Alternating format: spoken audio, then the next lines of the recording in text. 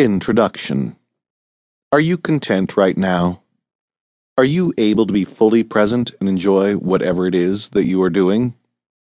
We continuously try to navigate a world that is defined by polarized labels, good and bad, beautiful and ugly, having and not having.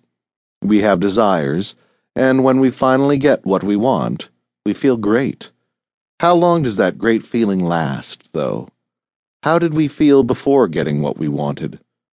Our desires take us away from the world we live in, and when we finally achieve our goal, we generally don't enjoy it for long.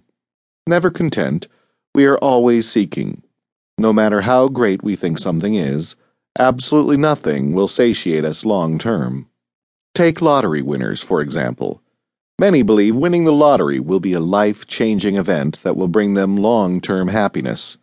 However, one study of the Dutch postcode lottery showed that lottery winners were not significantly happier after 6 months.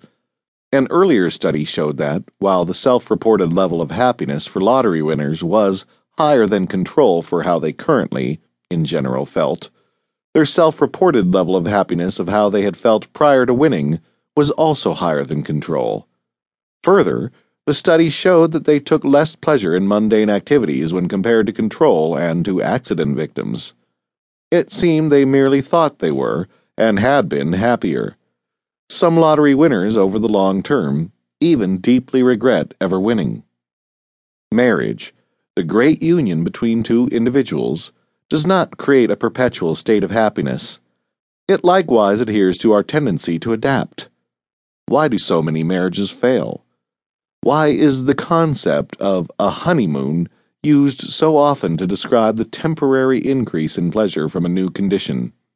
How is it even possible that making love, an act so special and sacred, can sometimes, for some, become so stale that different positions become necessary to continue enjoyment?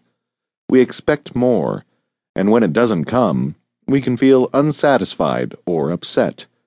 We may try to lay blame on someone or try to fix our problems. However, these problems are inherently unavoidable and unfixable. The sweetness that comes from getting what we want fades with time. Our brain functions in such a way that, if we continue to want, we will continue to ride the roller coaster of life. This is inevitable. The tendency to quickly return to a baseline level of happiness, despite positive or negative events, is known as the hedonic treadmill. Why put so much effort and emotion into something that will get us nowhere? We often find ourselves wanting contradictory things. Not being able to do both, despite being impossible, causes great anxiety. It can even feel like hell. Escape seems hopeless, but only because we have been unaware of the only path to freedom. But life need not consist of such relentless pursuits. We need not experience the anxiety, frustration, and torment that we have forced upon ourselves in the past. Mediocrity is not what this book is about either. One may live life in such a way that every moment is happiness, such that, no matter the environment, you are constantly absorbed in bliss or peace. Many people are already living in this perpetual state, in which their daily, mundane pleasure has been rated higher than both sexual and drug-induced euphoria, described as a combination of intense, impersonal compassion, joy, and love, while also experiencing enhanced cognitive abilities. You need not bow down and be bound by the ever-ebbing currents of emotional conflict.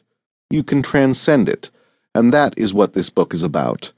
The continual practice of self-inquiry, the main technique taught in this book, does not cause a decrease in dopamine, the body's chemical responsible for mediating the behavior of seeking. In fact, both dopamine and opioid levels increase. Opioids, such as endorphin, produce a feeling of euphoria. This makes self-inquiry a sustainable and pleasurable practice, a simple and direct way of getting off this roller coaster of inevitable unhappiness and into a place so sweet that no such attraction could ever seem appealing.